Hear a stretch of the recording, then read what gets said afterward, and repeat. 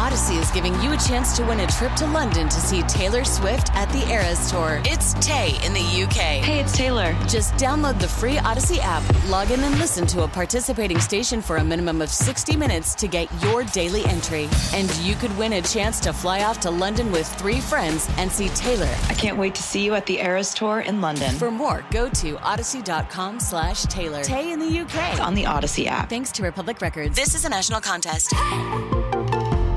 This is The Rock of Seattle, 99.9 KISW. We found a great chat on social media where people are talking about some of these everyday things that many people do that are actually super disrespectful. Okay, I'm curious to see if any of these we're guilty of. I mean, I think we might check a few boxes here within the 4 of us. Abandoning stuff in a store in the wrong place or shelf.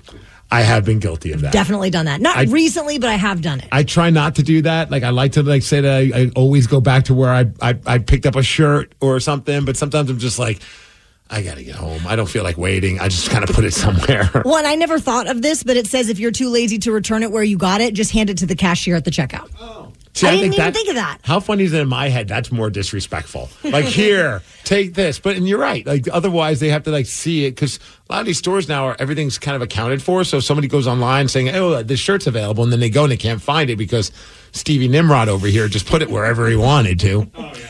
Parents who let their kids run amok in public spaces and don't do anything when a kid makes a nuisance of themselves. They say that it's the excuse of they're just a kid, but it translates to bad parenting. I'm trying to be better about it because now being a parent, I understand kids are completely insane. They're feral. It depends on the day, but sometimes they're just bonkers. And you just don't know if maybe most days this parent's got it all under control, but maybe that's just one of those days for them. The place where I still get a little pissy is at like the public parks where they have like the giant slide, like that tube slide. Or there was one time we were there and all the kids are having fun. And yeah, you get it. Like, kids are going to move kids out of the way. Kids are going to climb over kids. I understand that.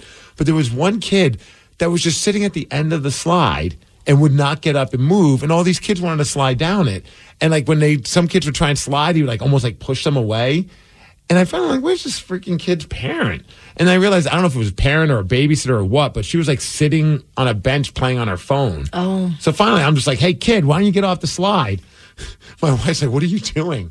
I was like, look, there's a whole bunch of kids that want to go down this slide. Like, what am I supposed to go over that lady? Like, ma'am, can you please tell your child to get off the slide? Sorry to interrupt you with whatever you're doing if you're on TikTok. Also, people who stop walking in the middle of a busy place like an airport. I hate those people. It's awful. I don't do this. I also especially hate them on the not hate's a strong word. I severely dislike the people when they're walking a crosswalk and they're just taking their sweet ass time when you're trying to turn. Rate of play, baby. They're on their phone. You know their legs move quicker than what they're doing. And then when they see you and they see that you're trying to move, I almost like feel like they even slow down more just to be like, I'm establishing this is my territory. Yeah, move along. I was like, you will lose this if we decide to go head to head. I'm in a car. Okay. I'm kidding. I'm not going to run him over. Neighbors who don't respect the quiet hours, especially after midnight. I feel like you might be guilty of that. But you live on a farm of 5 acres. I do, and we've thrown some epic parties out there, but also that's why they have festivals at their house. Like with bands performing and like DJ tents. Yes. I keep meaning to go to one of these, like your Halloween parties. And you guys gotta come. One of these days I will. I just don't know if it's... I don't know if I'll ever come back. There was just one year there's been a couple of years where I had our direct neighbors who are wonderful people sent me a personal message because, I always say, don't call the police, call me or text me. Hey, what time is the festival ending? The music is really loud. And I'm like, well, it is 2 a.m. I think that's a legitimate request. We should probably shut it down. Let's shut the music down. Because we have neighbors and they're awesome. These neighbors, they're kind of behind us. Super great. And I say that they're super great. They just wave at me when they drive by and I wave back. That's the extent of or if they're walking their kid around, we hi bye. Oh, yeah. But they seem really nice. But they love throwing parties maybe once a month, and especially when the weather's nice, they're outdoor karaoke parties. Oh, I want to be friends with your neighbors. I want them to move closer to you because nothing sucks more than listening to people poorly sing songs. And they use a speaker, which I don't know why. Like, do this in your house. Why are you doing this in your backyard? And you can hear it like 11 p.m., them singing, random Celine Sweet Dion. Caroline. Yeah, different, Billy Idol, whatever it may be. And sometimes I'm like, oh, I like this song. But I'm like, I'm trying to sleep. Oh, yeah. That's a bummer. Drivers who hang out in the left lane driving too slow. We had someone on Cellmates that got pulled over for driving Yeah, our too buddy slow. Drama, he called it. He said he got pulled over for going the speed limit. People who park in designated spaces that don't pertain to them, like accessible spaces for people with disabilities or curbside pickup if you're not actually curbside picking up. I was wondering that last night, shockingly, Tatum wanted Chipotle. It's usually our Tuesday night dinner, but for some reason she stepped it up and wanted it on a Monday night. So what are we supposed to do? So I went up getting it, picked it up, and there was a car it was in the curbside, and I get in, I get out. There's nobody waiting to pick up food. I'm like, I think this person just parked there and is eating inside. Maybe they were originally going to go back to their car, and they're like, you know what? Let's just sit down and eat. And no flushing the toilet in a public restroom. That's another one. Okay, you're a savage. But you know what? In all fairness, I've been to some places where the toilets don't work all that well. Yeah, that's true. And you flush, and I don't know about you guys, not to get graphic, but are you guys do you like to make sure that you've disposed of everything? What I mean? I want to make sure that I flushed it. Yeah. Leave it better than you found it. Or at least leave it the same.